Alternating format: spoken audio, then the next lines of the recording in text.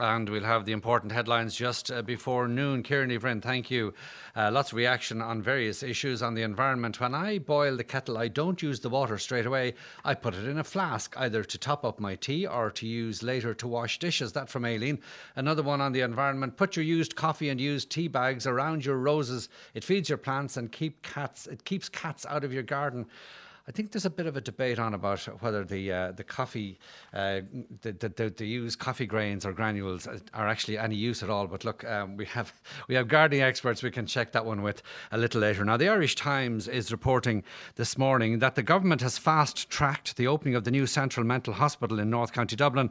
This to allow for the isolation of patients who may be showing coronavirus symptoms. Dr. Harry Kennedy is on the line now. He's director of the Central Mental Hospital. Harry, good morning. Thank you for joining us again. Just bring us up to date as to what's been happening. You're in transition between the old Central Mental Hospital in Dundrum and a completely new facility in North County Dublin. We've temporarily moved a group of our older patients to one of the completed buildings on the new site in Portrane, and that's just to allow us to make facilities here available for an outbreak of COVID whenever that hits us. We're anticipating and planning for that. And so that's in Dundrum. So really we're still operating in Dundrum. We've made a temporary move of some patients, which has been hugely helpful.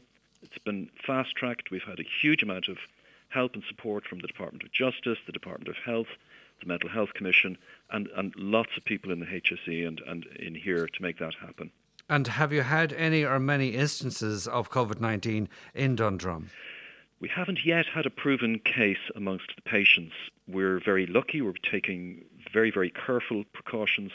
This is normal around Europe in secure hospitals and also actually in the prisons where they're also working very hard with us so that we haven't had proven cases yet.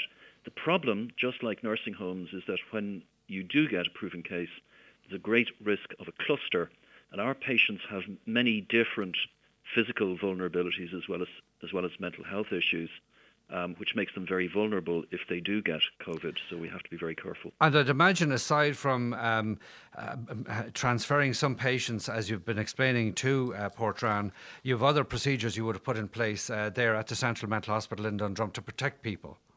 Yes, indeed. We're screening every member of staff coming in, doing things like checking temperature twice a day. We're in the process now of gearing up to swab everybody.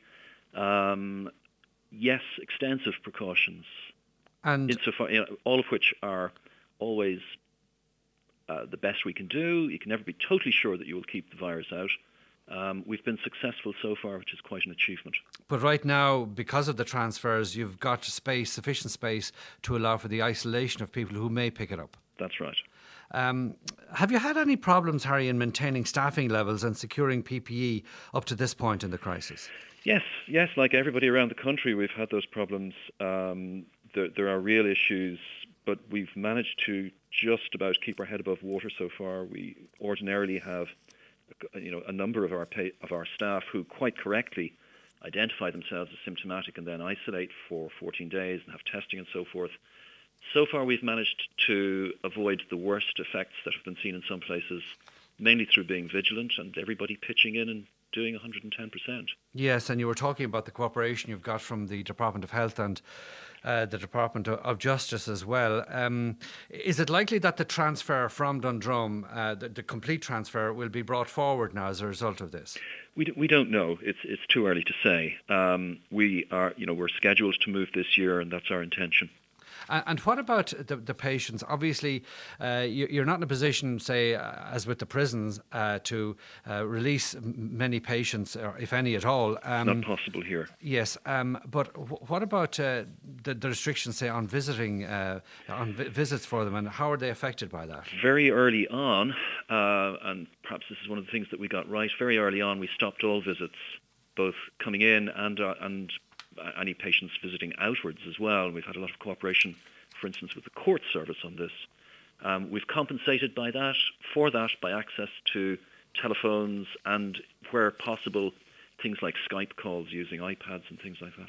And what about capacity? Do you presumably, there obviously there's a limit in the number of people. I think it's 102 people there. Are there other people who should be in your care, but there just isn't the space for them? Always, and that's worse than it ever is. So that's our biggest problem. There are severely mentally ill people in the prisons who should be here, and increasingly around the country who should be here. That one of the things we hope we'll learn from all of this is to think again about what it is that we as a country tolerate. We tolerate homeless people with mental illnesses circulating between street services, drug services, mental health services, the prisons. There are obvious solutions to this, mainly to do with just having enough capacity, and we hope to get to that very quickly. There are a number of long-term issues which now we hope we don't go back to. So good ideas aren't good enough.